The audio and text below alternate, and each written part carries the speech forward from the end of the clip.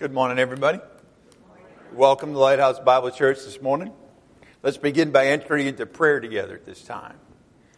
Heavenly Father, we want to thank you once again for your Son, Jesus Christ, our Lord.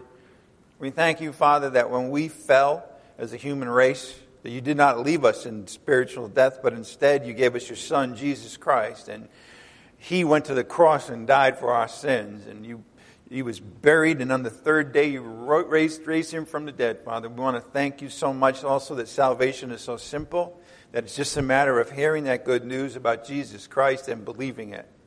Father, today we also want to remember the sacrifices of military men and women and those who have died in combat. We just pray, Father, that you would continue to protect and bless our country, and that you would have the hearts of the fathers turned, and have the Lord, you and your Son, Jesus Christ, be lifted up more and more in this country again.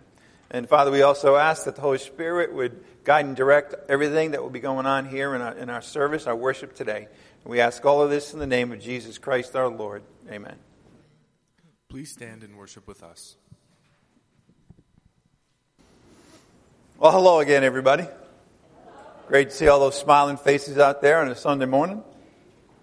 All right, just a couple of announcements before we get started this morning with the message. Next Sunday is the first Sunday of June. We will be celebrating the Lord's Supper together then. Every month we feature a different missionary organization that we support, and this month we've been learning again or hearing again or thinking about the Basic Training Bible Ministries. And their mission includes evangelism as well as the training of pastors and of workers in the remote regions of the world. They've been to several continents, and they have a presence, permanent presence in various locations as well. They also teach and build up pastors and evangelists here in the United States. Their approach is to use evangelism, the gospel, and then preach that, the death and resurrection of Jesus Christ, and then they edify, they build up by teaching the Word of God to the new believers so that they get to the point where they can be equipped to service, and that each one of us has a different gift that we are to develop and use to build up and edify the church with one another through love.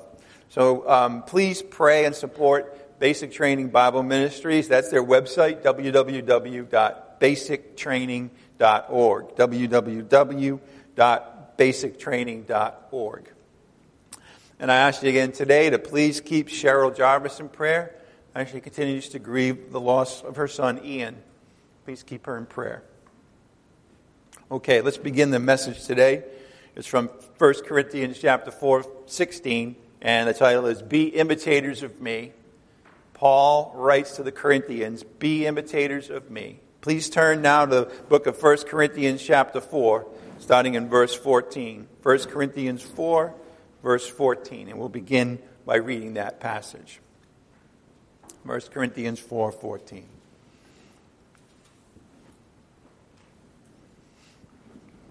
I do not write these things to shame you, Paul writes to the Corinthians, but to admonish you as my beloved children. For if you were to have countless tutors in Christ, yet you would not have many fathers. For in Christ Jesus I became your father through the gospel.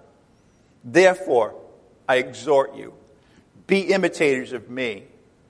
For this reason I have sent to you Timothy, my beloved and faithful child in the Lord, and he will remind you of my ways which are in Christ, just as I teach everywhere in every church. Now some have become arrogant, as though I were not coming to you. But I will come to you soon, if the Lord wills, and I shall find out not the words of those who are arrogant, but their power. For the kingdom of God does not consist in words, but in power. What do you desire? Shall I come to you with a rod, or with love and a spirit of gentleness? So this morning we begin in verse 14. But as we've been studying, back before verse 14, in fact, from the first chapter all the way to chapter 4, verse 13, when Paul was dealing with the problems, and there'll be more as we go forward in this letter, but in the beginning he's dealing with the divisions in the church. That's the main thing, and how that was the reason for that was their immaturity and their arrogance. And when he was dealing with those things, he didn't pull any punches. He told it like it was. However, Starting in verse 14, Paul changes his tone abruptly. Whereas before, he was biting and sarcastic. I don't know why this isn't working, but probably because it's off. Yeah. I'm a little technically challenged. There it goes. So up until verse 14, he was biting and sarcastic, especially where we were last week. You saw how sarcastic he was, saying things that were not true in order to get their attention. All right, so it's things that they thought were true about themselves, but really weren't. Remember that we saw that they were actually delusional in how great they thought they were, when in reality they were still children in the Lord. Well, fatherly love, and that's what he's doing now. He's shifting from being sarcastic to becoming fatherly and loving. Because he always is fatherly and loving, but he had to use that sarcasm, that critique, in order to get their attention and to warn them. And isn't it true that fatherly love at times is gentle, but it also includes discipline when needed? But here in verses 14 to 21, we don't get very much teaching. Instead, Paul is admonishing the saints. What does admonish mean? It means to warn them. There were things that he needed to warn them about their attitudes, their behavior, who they were hanging around with, and that's throughout the letter. And he also is warning them to accept him. He says, listen, you need to accept me as the spiritual father I am, because then you will imitate me, and you'll understand the unique role that the Lord has placed me in your life for. And he also says, he's exhorting the saints to imitate him by adopting his way of life. You got to remember, these were new Christians. There was no Bible, no New Testament yet. And Paul had left them. And so if you can imagine that, when they had all of these strong pulls back into what their life was like when they were unbelievers, the pagan life, the religion, the debauchery, all of that stuff, and then they hear the gospel and they're well taught, but then Paul leaves. And there they are trying to figure this out, and so Paul understands that, and what does he do? And we'll see more of this. He basically says, listen, learn about how I live the Christian way of life, and do likewise. See, we all need role models. We don't wake up and then all of a sudden we know how to do everything in the Christian life. I've been a Christian for a long time, and I still don't know everything about how to live this life. It's a lifetime of learning. It's a lifetime of doing things, failing, relying on the Lord, relying on His grace and His mercy, having Him bring you to something you may have read 20, 30, 50 times, but for the first time your eyes are really open to what it means because you need it in your life. And that was their situation too. So he gives himself, and as we'll see, also his faithful child Timothy, to help them have role models in which they can look to understand how do we do this Christian life. So please turn. Its purpose has not been to make them feel ashamed of themselves. Look again at verse 14. I do not write these things to shame you. Do not. But to admonish you as my beloved children. You see, here he's saying, listen, I know that was tough what I taught you before and how I pointed things out to you, but that wasn't to shame you. I hope you're not feeling ashamed today. I hope rather that you take it for what it is, which is a warning to my beloved children. And he brings again that fatherly tone of love. For if you would have countless tutors in Christ, you would not have many fathers. For in Christ Jesus, I became your father through the gospel. Therefore I exhort you, be imitators of me. His purpose has not been to make them feel ashamed of themselves. He wrote what he did to warn them before they rushed headlong into disaster. They were, after all, his beloved children in the Lord. Please turn to Ephesians 6:4. Ephesians 6:4, to see how fathers are called to deal with their children, to behave toward their children. Ephesians 6:4.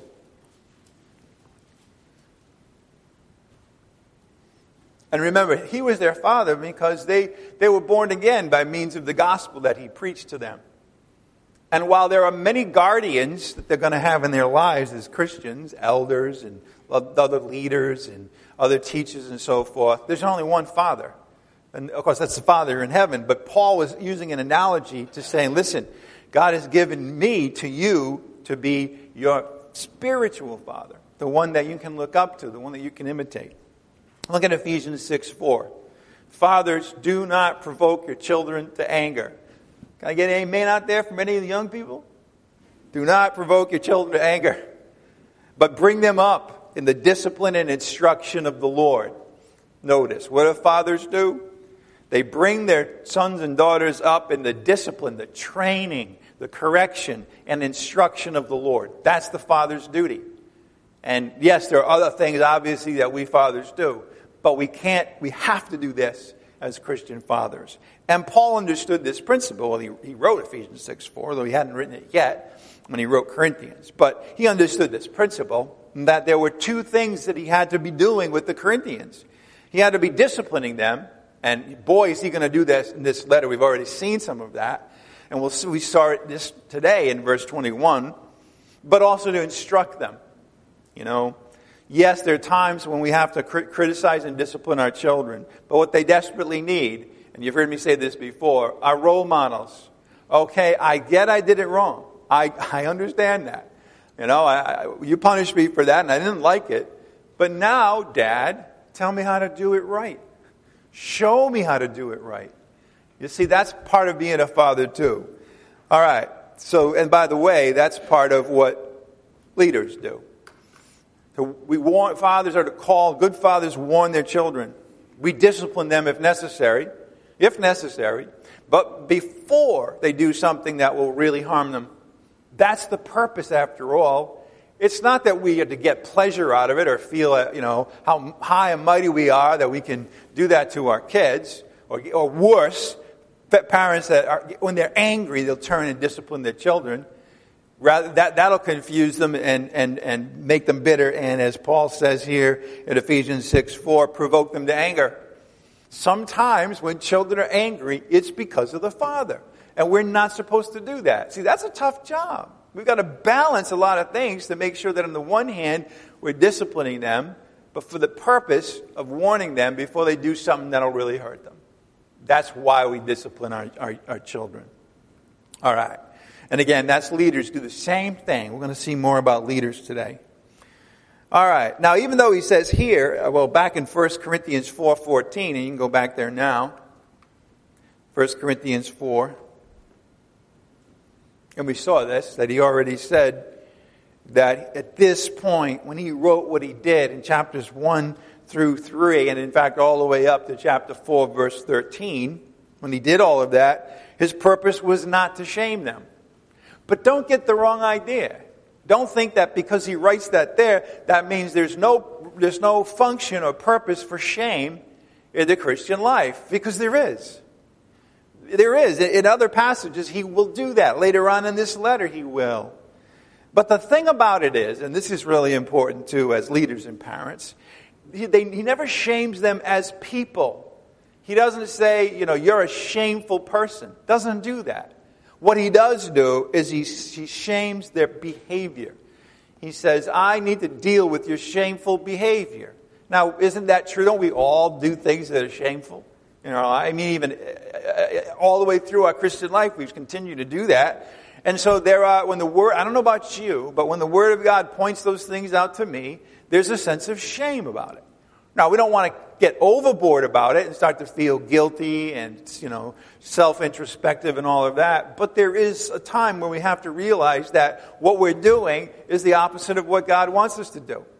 And when we see that, there's going to be a sense of shame or regret. And there's nothing wrong with that. And so that make that distinction between being shamed as a person, you'll never be anything, all of those kind of shameful things. I don't want any part of you anymore. That's never what happens in God's Word. That's not the Father's heartbeat. But to point out behavior and to shame that behavior is what the Word of God does, and that's what Paul does later on. All right, 1 Corinthians 4:15. For if you were to have countless, by the way, the word is 10,000. For our translation, it would be zillions. You would have zillions of tutors in Christ. Yet you would not have many fathers. Actually, how many fathers do you have? In this weird day, I know some people probably have 2. But that's not what we're talking about here. We're talking about God's design for marriage, right? You have one father. On earth, earthly father. He said, you would not have many fathers, for in Christ Jesus I became your father through the gospel. Therefore I exhort you, be imitators of me. By the way, in verse 15, the Greek word for tutors is pedagogos. Pedagogos. Now, you see the English word tutor, and what do you think about? Teacher, right? Don't you think about a teacher? You know, somebody who's tutoring somebody. But however, that's not what the word means in the Greek, in the ancient Greek world. It literally means boy keeper. Boy keeper. Yeah, that's what the word actually means. So what was going on back then? Well, there was a man, usually a slave, all right, who conducted the boy or youth to and from school. To and from school. He oversaw the boy's conduct. He was not a teacher. It means someone who has responsibility for someone who needs guidance, direction. You know, today, we don't have this exactly for the most part, although you could think of, for example, Maria in The Sound of Music, if you want an analogy. You know how she was the governess and she took care.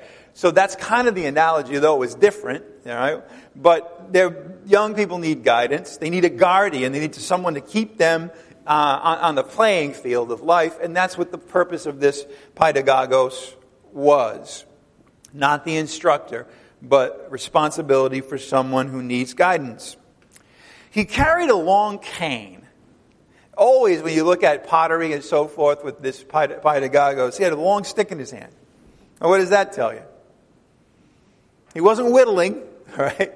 No, he was a disciplinarian. Sometimes, often unfairly and arbitrary. Quite unlike what a father's supposed to do. See, we have the picture of the rod and the father, and we think that he's wielding it over the kid and saying, "You bet, what'd you say? If you do that one more time?" No, that's not what the rod means in the Bible. Unfortunately, that's what the pedagogos meant back then. So he was feared. He was unfair, often, especially the bad ones. He punished in a severe way boys who misbehaved.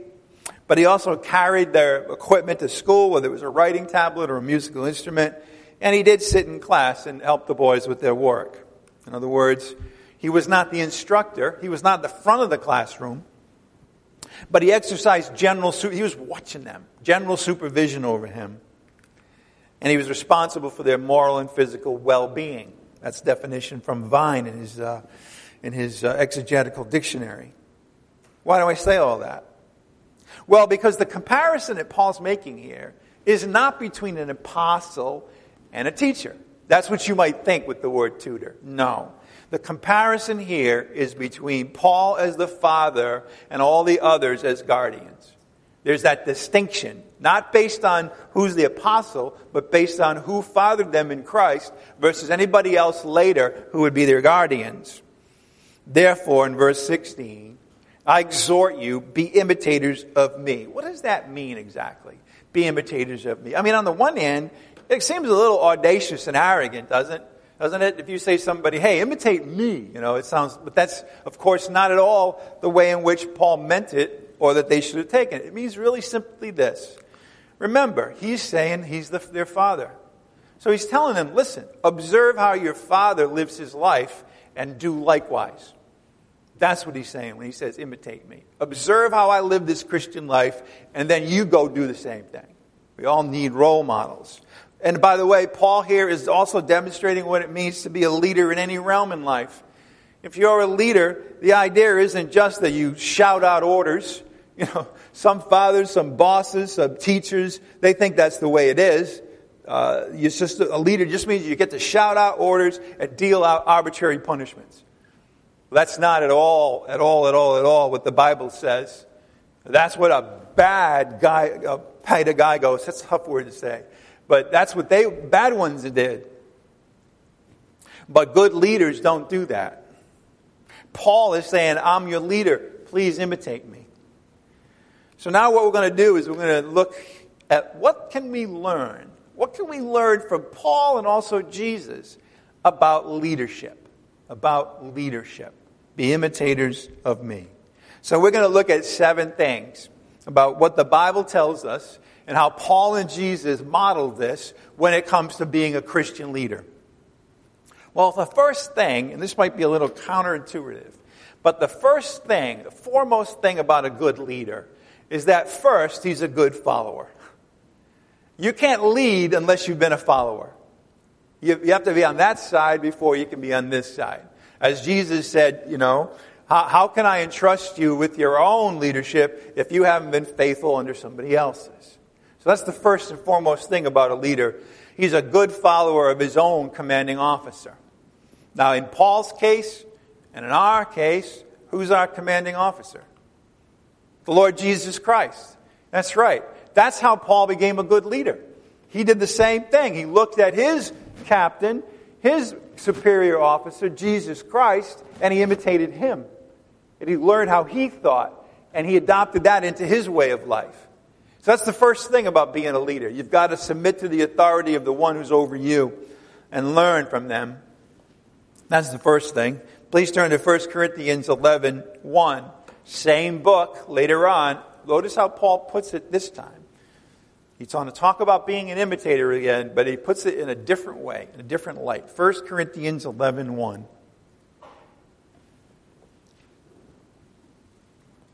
First and foremost, a good leader is a good follower of his own commanding officer, as his own authority figure. And in our case, as well as Paul's, our authority, the commanding officer, is Jesus Christ. Look at 1 Corinthians 11:1. Real simple verse, right? Be imitators of me. Now, he's just said that in chapter 4 where we've been. Now he says what? Just as I also am of Christ. You see it? Being being an imitator of me, just as I am a great imitator of the Lord Jesus Christ. Well, please, by the way, imitator doesn't mean like a mime or somebody who mimics somebody. Get that out of your head. Or like a parrot. That's not the idea at all. Again, it's to observe somebody's way of life and do likewise. You see, before Paul could ever ask the Corinthians to imitate him, he had to first imitate the Lord. He had to first observe and learn, and he got some of the most amazing revelations from Jesus Christ about Christ as the head of the body and so many other things. And so Paul first learned from the Lord how to be a leader, and then he turned around and he said, please imitate me as I have imitated Christ. That's the first thing. First and foremost, a good leader is a follower of his own commanding officer.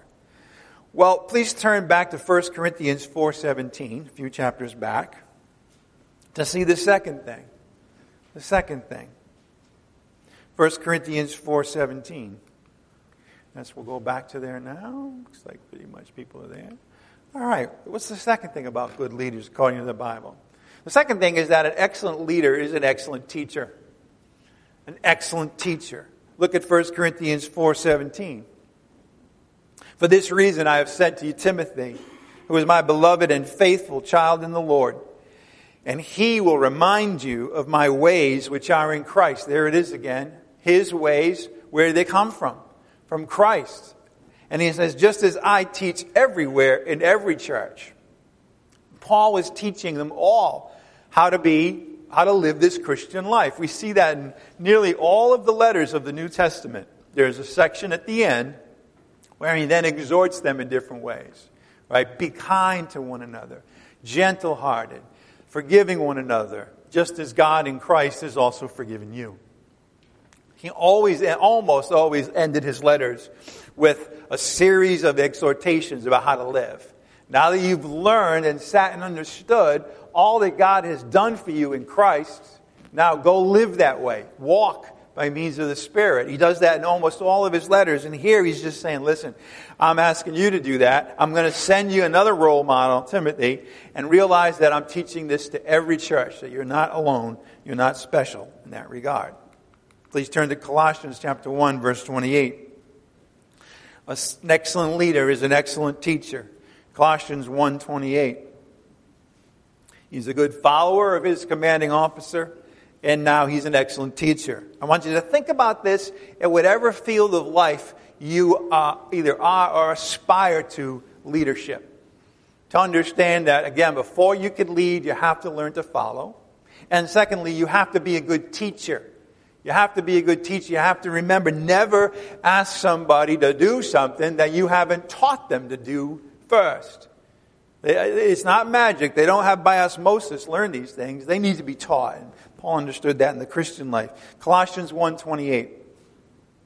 We proclaim Christ, notice, admonishing every man and teaching every man. Every man he was teaching with all the wisdom that he had so that we may present every man complete in Christ. I want you to picture, if you would, a commanding officer of some kind, and he's bringing all of his troops through training, rigorous training. And at the end, he's going to present his troops to his commanding officer and say, now they're ready. Now they're ready.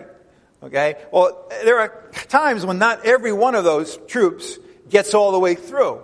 But his desire is for every one of them to do that. And that's his heartbeat for everybody, whoever was saved and whoever was entering into the Christian life, that they would learn from him, that they would take the criticism, take the warning seriously, so that Paul, at the judgment seat, could present everyone that was under his leadership complete in Jesus Christ.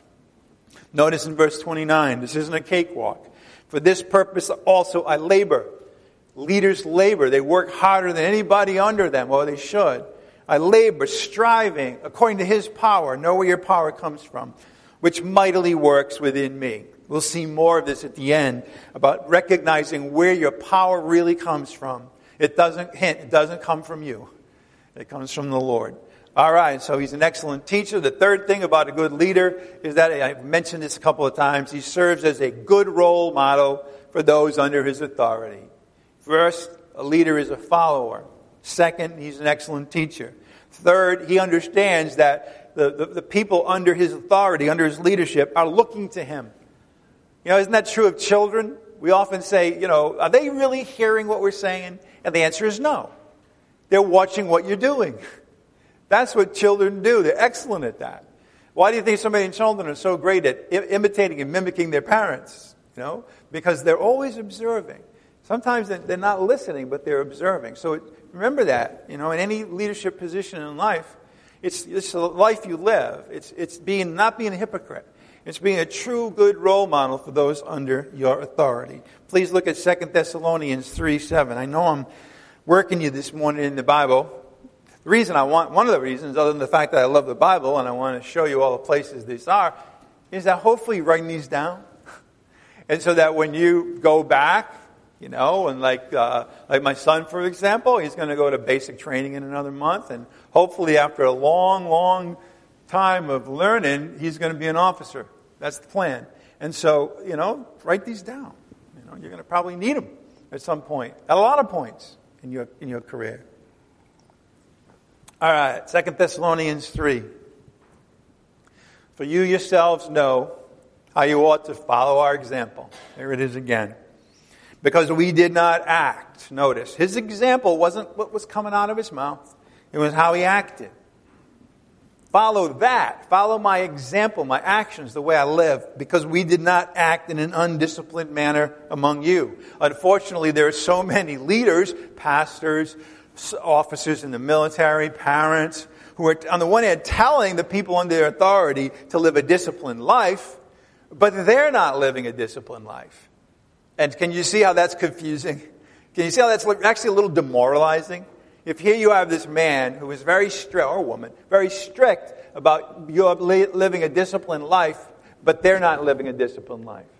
They're telling you that you need to work at your task every day, and then they're taking lots of time away, and they're not working at their own tasks. See, that's not a good leader. But he says, that's not what we did, Paul said. We didn't act in an undisciplined manner among you, verse 8. Nor did we eat anyone's bread without paying for it. Isn't it simple things? You expect Paul, and he is at times, very lofty in what he's describing, very inspiring, but then he gets right down into the nitty-gritty, and he's saying, listen, I didn't eat anybody's bread without paying for it. Sometimes leaders take those privileges, I'm the leader, I can take a little here, a little there. He didn't. It is a simple principle, is it? If you're going to eat bread, pay for it. Simple principle. It's like, you go to these graduations and you hear the speakers, and a lot of times there are these lofty things like, you're going to change the world, and, how about starting with, if you're going to take something, pay for it. like maybe your college education, And that's a principle that goes throughout life, right? Simple things. Before you change the world, change your bedclothes. You know what I'm saying? Things like that. So in any event, we didn't eat anyone's bread without paying for it. But notice, this is what a leader does with labor and hardship. Labor and hardship. Labor and hardship. We kept working night and day so that we would not be a burden to any of you. Not because we do not have the right to this. You see? The Bible says, let those who preach the gospel earn their living from the gospel. But Paul said, I didn't take that right. I have that right, but I didn't do it. Instead, I worked hard day and night. Why? Because then you'd follow my example. He understood there was more than just him being the authority and being the apostle and they're listening to his teachings. He understood that one of the really key things was that they would see him and follow his example. Notice, not because we don't have the right to this, but in order to offer ourselves as a model for you so that you would follow our example. Now in the military, this is a very, very important principle. A good officer will never order a soldier to do something he is not willing to do and has done himself. All right? A good officer will never order a soldier to do something that he is not willing to do himself, and in fact that he has not done himself. All right?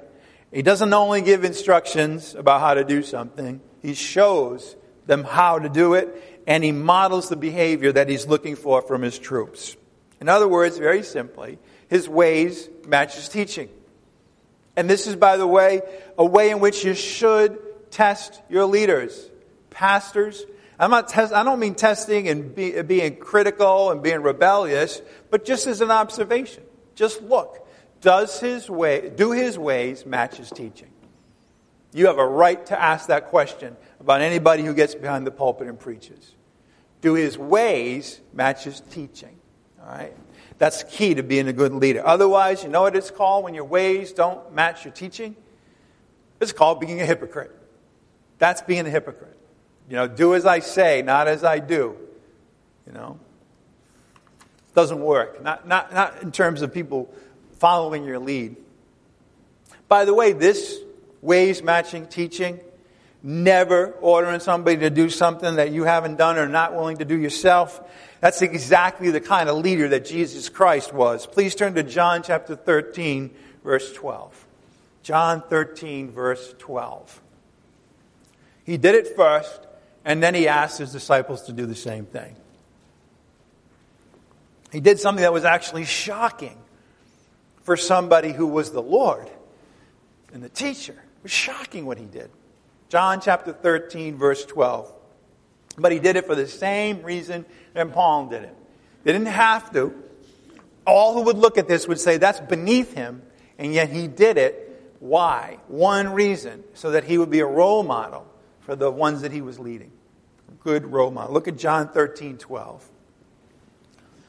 So when he had washed their feet, you see, servants did that.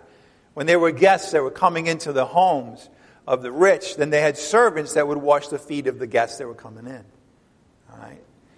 When he had washed their feet, he had taken his garments again and reclined at the table again. He said to them, "Do you know what I have done for you?" Probably Peter being a smart aleck, like, "Yeah, you washed my feet." Do you know what I have done to you? You call me teacher and Lord, and you're right. So I am. Here's the principle. If I then, the Lord and the teacher, washed your feet, became as a servant to you, and I'm your Lord, you also ought to wash one another's feet. There it is. Never tell somebody to do what you're not willing to do, and in fact have done yourself.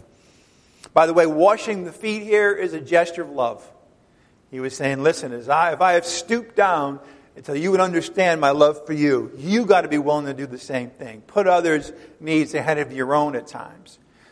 While he was rich, Jesus Christ, rich in heaven, yet he became poor for our sake. That's leadership.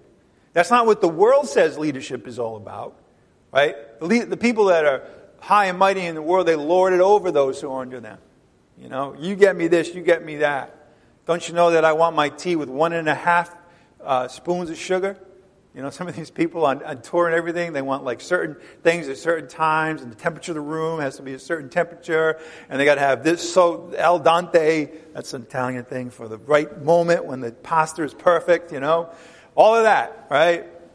But that's not what Jesus did, right? He became the servant of all. He said, listen, he said again, verse 14, if I then the Lord and the teacher washed your feet, there's leadership, wash your feet. You also ought to wash one another's feet. I'm learning how important feet are in the military. They, all kidding aside. I mean, if you think about it, if the soldiers' feet are in bad shape, how much marching can they do? None, right? And so that's one of the things about a leader in the military is they're always paying attention to the feet of the soldiers that are under their command, just like Jesus did. Reminded me of a story. I love college basketball. And there was a fellow by the name of Bill Walton. This is going back, young people. I know you don't know this guy. But he was a towering 7-foot redhead. He went to UCLA, where the greatest basketball coach of all time, John Wooden, presided. And this guy, Bill Walton, thought, he was it. The moon revolved around him, right? He was just one of those guys. He was kind of a hippie. He took things casually. And he came in the first day, and his shoes weren't tied correctly. They were loose. And John Wooden said to him, get off the court. He's like, what? Come on, I'm the man. I'm Bill Walton. What do you mean get off the court? He says, sit down and tie your shoes correctly. And he looked at him funny. He says, what, are you kidding me? And he said, listen to me. He says, when you're in the fourth quarter of a close game and your shoes aren't fitting correctly, you're gonna have trouble with your feet, and you're gonna be unable to perform the way that you think you can. So in any event, why am I saying that? Because leaders look after these small details. They understand the importance of them. I gave you an example. What you should also do as I did to you. Love one another. Truly, truly, I say to you, a slave is not greater than his master, nor is the one who is sent greater than the one who sent him. If you know these things, notice you are blessed if you repeat them and pontificate to others. Is that what it says at the end of verse 17? What does it say? If you know these things, you are blessed if you do them. Do them. It's not enough to know it. You have to do it. It's not enough to take the reservation. You have to keep the reservation. Right? How can you call me, Jesus said, Lord, Lord, and then not do what I tell you? Right? I mean, are people good at that? Buttering up people who are in positions of authority. Oh, you're so great. You're my Lord. And then they don't do anything that they tell them to do. People come to church, and it's like at the end, that was the greatest message I ever heard in my life. Then you never see them again. It's like, wait a minute, what time out? If it really was, don't you want to come back? It's like if you went to the greatest Italian restaurant in all of Florida. Is there one, by the way? I don't know. But if you went to the greatest Italian restaurant in all of Florida, right? And at the end, you're like, this is the greatest meal I ever had. And it was affordable. You don't have an excuse that you can't afford it. The greatest meal I ever had. And then you're walking out and he's shaking the hands of the proprietor and said, that was marvelous. That was terrific. And then he never goes back to eat that restaurant again. Does that make any sense? No. So he says, you're blessed if you do it. If you do it. This is a Christian way of life. It's a life of doing. Now people hear that and they say, well, I thought it was all grace. I thought there weren't any works. Well, here's the deal. It is all grace. And it's completely for salvation. Not of works at all. By grace, through faith. Lest none of us should boast. And we never should boast. But here's the thing. Once we become believers in life, we're empowered. We have the power of the Holy Spirit. We are made the adopted sons and daughters of the living God. Why? Would you adopt somebody as a child and then say, put them in a corner and say, I don't want to hear from you again and you're not going to be anything in life? Of course not. You adopt somebody or have a child because you want them to accomplish things. You want them to be like dad, be like mom. Well, what is that? It's a life of activity. It's a life where He's given us the works. He's ordained them ahead of time. And all we need to do is walk in them. And as I said so many times, we're going to do some walking in life, right? We're going to walk. The question is, what direction are we going to walk in? If you know these things, you're blessed if you do them. A real leader goes into battle first at the head of his troops. And it's a simple principle. Not always, but often. Why? Well, because if you're facing a very, very harsh situation where you're outnumbered or where they have more artillery than you or whatever it might be, and you're like, you guys have to be courageous today, right? What's the best way to get your men to be courageous? To be courageous yourself. You don't do that by standing, 2 miles away with your binoculars. Go get them, guys, That's not leadership. Right there in the front. Right there in the front. Jesus knew the same thing. The Lord knew the same thing. You don't have to turn there. I'll read it to you. You can write it down. Isaiah 45:2. I will go before you. I will make the rough places smooth. I will shatter the doors of bronze and cut through the iron bars. So a real leader is one who would never order somebody to do something that they aren't willing to do themselves. They serve as a good role model for those under their authority. Fourth, great leaders produce other great leaders. If you want to understand how good a leader or a coach somebody is, look at how many leaders they produce, right? Again, I like sports and food, but in sports, for example, right? I know you guys are tired of hearing about my favorite football team, but too bad, right? So you have this guy by the name of Belichick, right? And on the one hand, it's like, wow, he's won this many Super Bowls, and that's good. But you know what his real legacy is going to be? It's going to be all the men who became head coaches after they were assistant coaches under him. That's the principle. Great leaders produce other great leaders. And so that's a great thing to think about. If you're in a leadership position, are you developing other leaders in your midst? Do you know how to do that? That's part of leadership, is to develop somebody who actually is a better leader than you are. I'm going to embarrass my kid again. But I used to think I was smart and courageous. But he's smarter and more courageous than I am. And that's what we're talking about, leadership. All right. Turn to 1 Thessalonians 1:5. 1 Thessalonians 1:5. Great leaders produce other great leaders.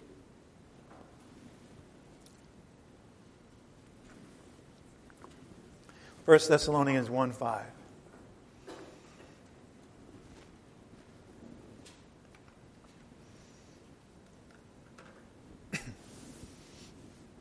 Notice what happened with the saints in Thessalonica. 1 Thessalonians 1:5. Wait for everybody to get there. Looks like we're there. For our gospel did not come to you in word only, but also in power and in the Holy Spirit and with full conviction. That's the way preachers ought to be, by the way. It's not just the words. The words are important. The message is important. But it's also that it's done in the power of the Holy Spirit. And also that it's with full conviction. I mean, can you imagine a pastor getting up there and saying, you know what? Jesus Christ is the Son of God. He died for our sins. He was risen from the dead. Whoever simply believes in him has eternal life. But then you find out later that he didn't really believe that at all. How much does that take away from his message when it's got no conviction in it? It takes a lot away, especially on a human level. Don't get me wrong, the words are true today, and it doesn't matter about the words being true, and you'll get the benefit of that. But isn't it demoralizing when somebody is telling you something and they don't have full conviction about it? Just as you know what kind of men we prove to be among you. What kind of men we prove to be among you for your sake. Notice verse 6, though. You also became imitators of us and of the Lord. What Paul is asking, remember in 1 Corinthians 11, imitate me as I imitate the Lord. Well, the Thessalonian saints did that. You became imitators of us and of the Lord, having received the word in much tribulation with the joy of the Holy Spirit. What happens when those under somebody's command become imitators of them? This is what happens, verse 7. So that you became an example to all the believers in Macedonia and Achaia. See, Paul couldn't be everywhere all the time. So what he wanted people to do was to learn and be trained under him so that they in turn would be good role models for other new Christians. And that's what happened with the Thessalonian saints. You became an example to all the believers in Macedonia and Achaia. By the way, that's not only what Paul did, produce other great leaders, that's what the greatest leader of all time did. Please turn to Luke chapter 22. Luke chapter 22. Great leaders produce other great leaders. Luke 22:28.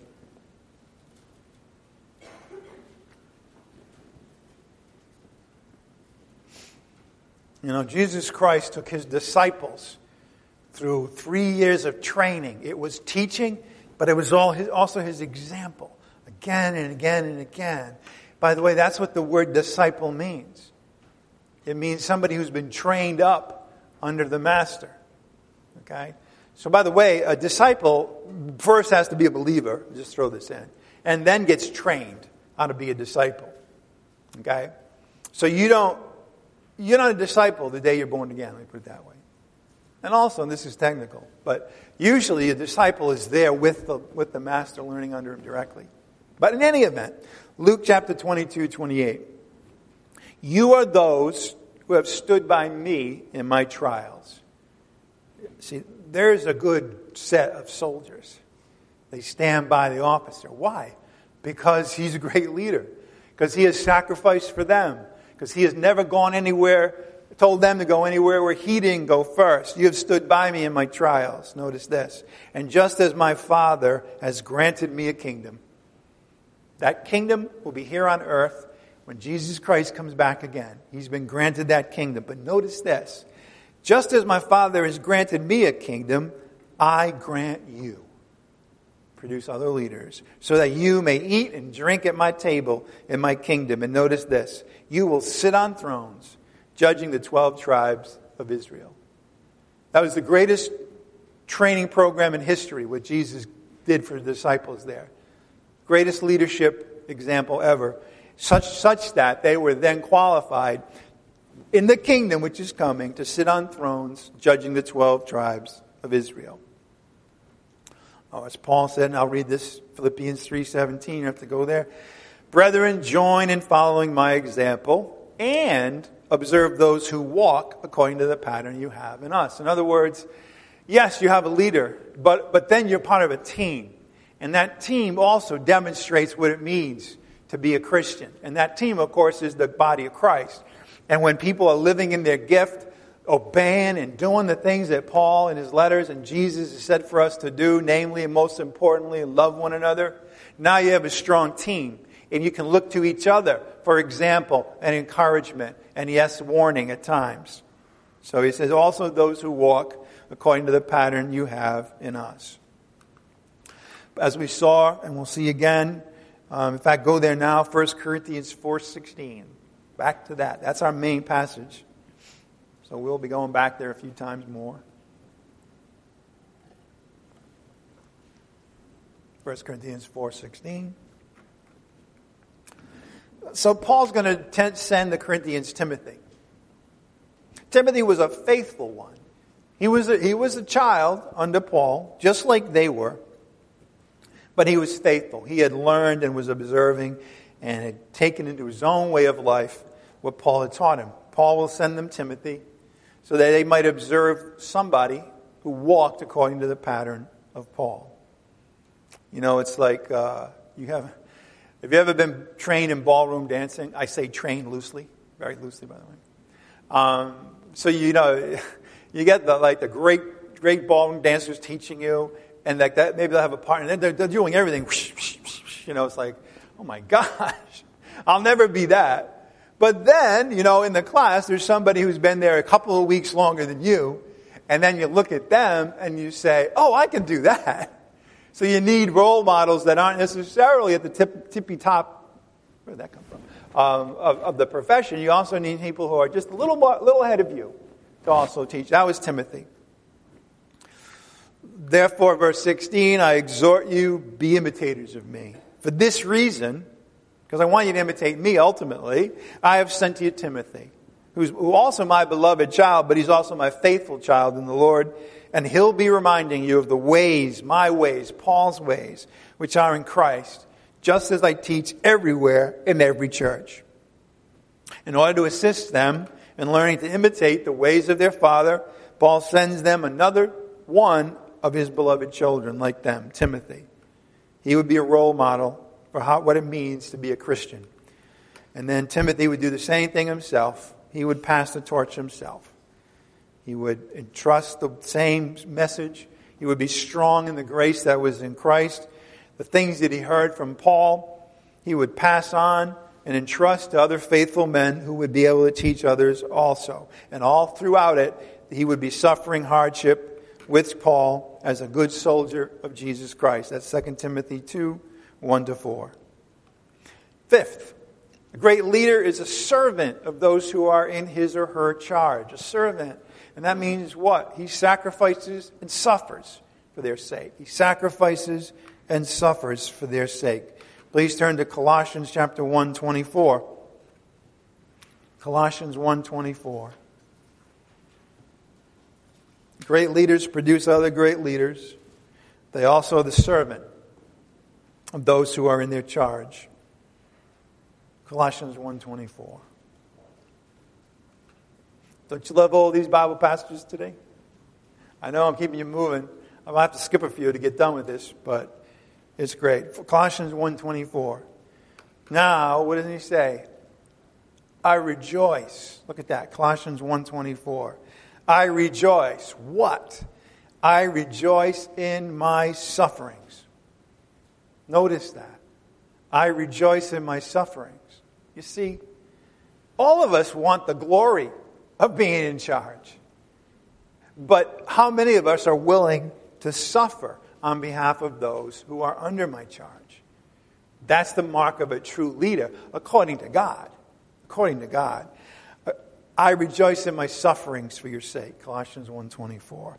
And in my flesh I do my share on behalf of his body, the team, the church, in filling up what is lacking in the church regarding Christ's afflictions.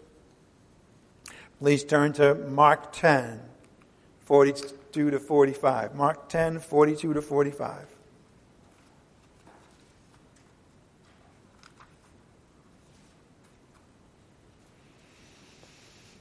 A great leader is the servant of all who are under his charge. That means he sacrifices and suffers for their sake. Jesus taught the same thing, and we're going to see he lived the same way. Okay, Mark 10, 42, calling them to himself, Jesus said to them, you know that those who are recognized as rulers out there in the world, the Gentiles, lord it over them. Their great men exercise authority over them, but it is not this way among you. Whoever wishes to become great among you shall be your servant. When was the last time we saw that modeled in the world? Not too often. But that's how we're called to be. Leaders in the church are to be the servants of all. Whoever wishes to be great among you shall be a servant. Whoever wishes to be first among you shall be slave of all. So if you're striving to be a leader, you better figure out how to be a great sacrificer, a great servant. Do that first. Before you're a leader, learn how to be a servant.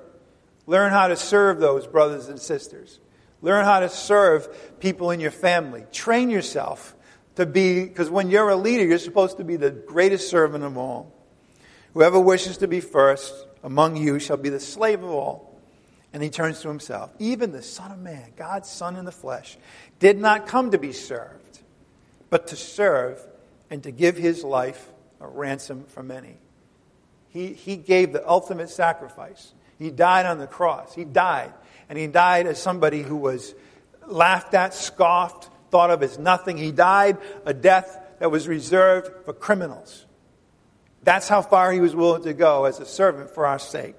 The Son of God. 6, a great leader loves his team. Love is a thing that a great leader has to have. Why? Well, you know what? If you're going to serve somebody and sacrifice them and be willing to die for them, then you better love them. Otherwise, you won't be able to do it.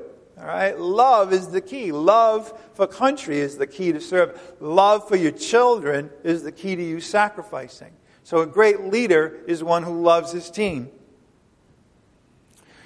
John 15:12.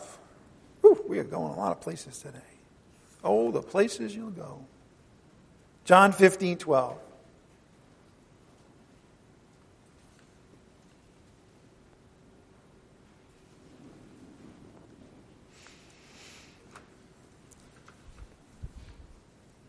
Who is the greatest leader of all time? Jesus Christ. Don't be racking your history lessons to say, who was that? George Washington? Caesar? No, Jesus Christ is the greatest leader of all time. Did he love those who were under him? Of course he did. John 15:12. This is my commandment, that you love one another just as I have loved you. What kind of love is that, Lord? Greater love has no one than this, that one lay down his life for his friends. Ask yourself a question. Who would you be willing to take a bullet for? Those are the people you love the most. Whoever that might be. If you're willing to take a bullet for your wife, then that's the person you love the most. If you're willing to take a bullet for your country, then you love your country. That's the test. It's easy to say it, isn't it? It's easy to get the Valentine's Day card. It's easy, that's easy. But to be able to sacrifice and lay down your life for somebody, to put your needs on the back burner because their needs are more urgent than yours, that's love. And that's what a good leader has to have for those under his command or hers. By the way, a good leader loves his children, his soldiers, his workers, to be tough on them at times. Why? Because he needs to protect them and prepare them. You know, if you can imagine that if basic training was like one of those vacations you see on TV, you know, would they be prepared to go and die, face the enemy, face like 2 or 3 weeks where they're out in the open and in the mud? No. It's only by being trained, by learning how to suffer themselves and having people tough on them because they love them. To prepare them for life, prepare them for the dangers that are ahead of them. 1 Corinthians, go back to, I told you we'd be going back there. 1 Corinthians 4. We're almost done. 1 Corinthians 4:18.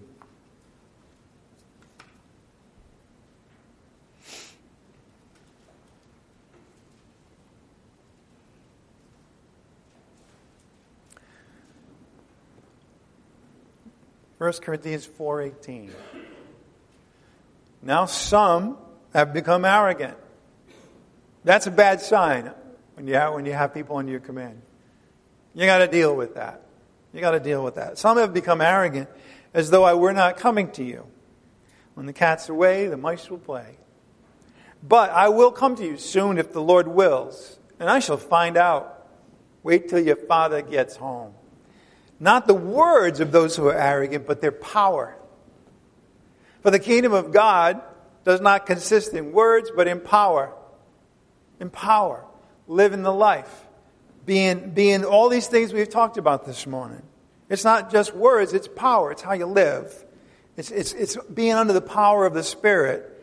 And the Spirit, of course, wars against the flesh. And we got to walk by means of the Spirit. That's the power. Verse 21. I love this part, though. What do you desire? You see, when you have people under your command, you figure you got to make up your mind, should I be coming with the rod or a spirit of gentleness? Oh, I don't know. Well, the fact is that they pick.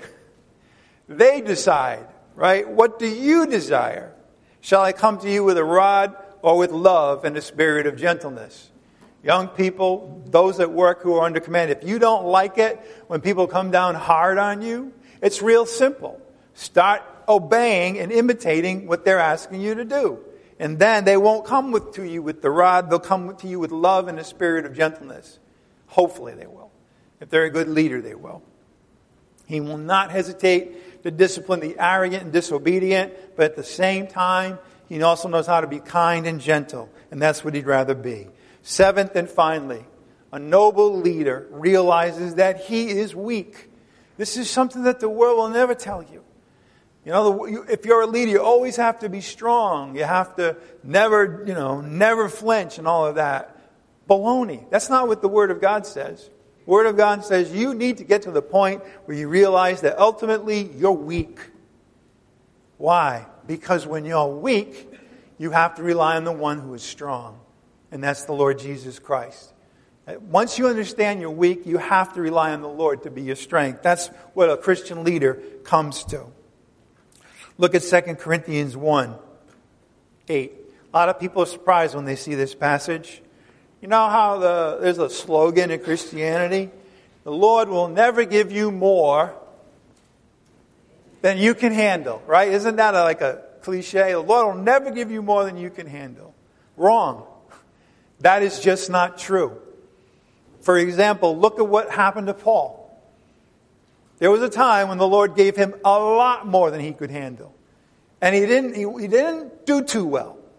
He fell apart. You might say, what? Paul, the saint, he's perfect. No, he's human, just like you and I.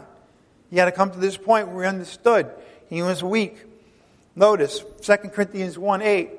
For we do not want you to be unaware, brethren, of our affliction, which came to us in Asia, that we were burdened excessively, beyond our strength, so that we despaired even of life. Indeed, we had the sentence of death within ourselves, so that why? Why did this come upon him? Why was there an affliction that was beyond what he could take and carry, beyond the strength that he had, drove him to despair? The sentence of death he put on himself. Why? So that we would not trust in ourselves. So that we would not, think about it, take this to heart. You're going to go through things that are too much. Why?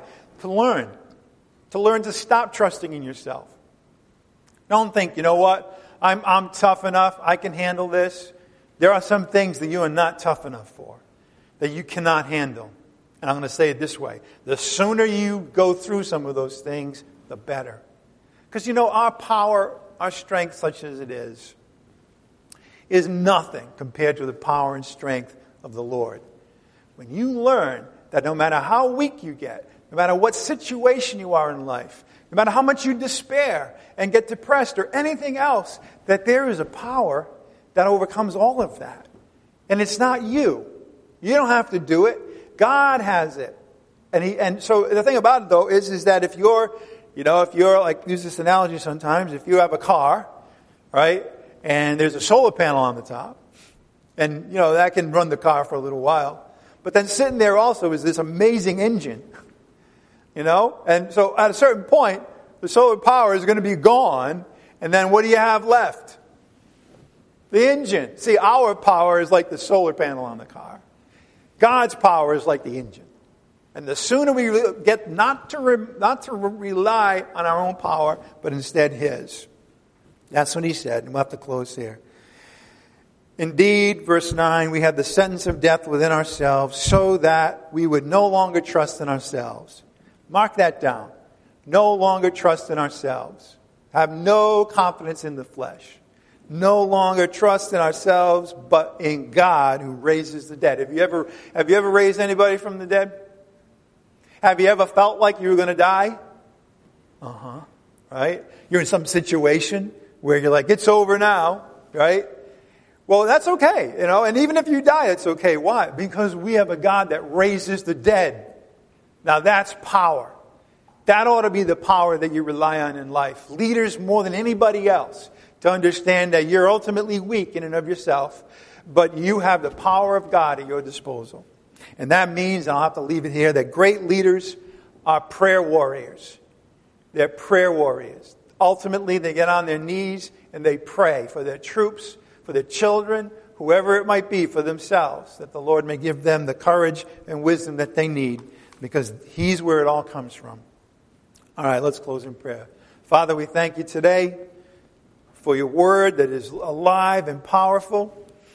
We thank You, Father, that you poured out all of this great wisdom for us to learn from. We ask, as Jesus asked his disciples, though, that the Spirit would guide us and that we would actually put these things into practice, that we would take this on, that we would understand that through your power we can become these kind of people, these kind of leaders. And we ask also, Father, that you would help us to go back again and again to your word so that we get clear once again on the truth that makes us free.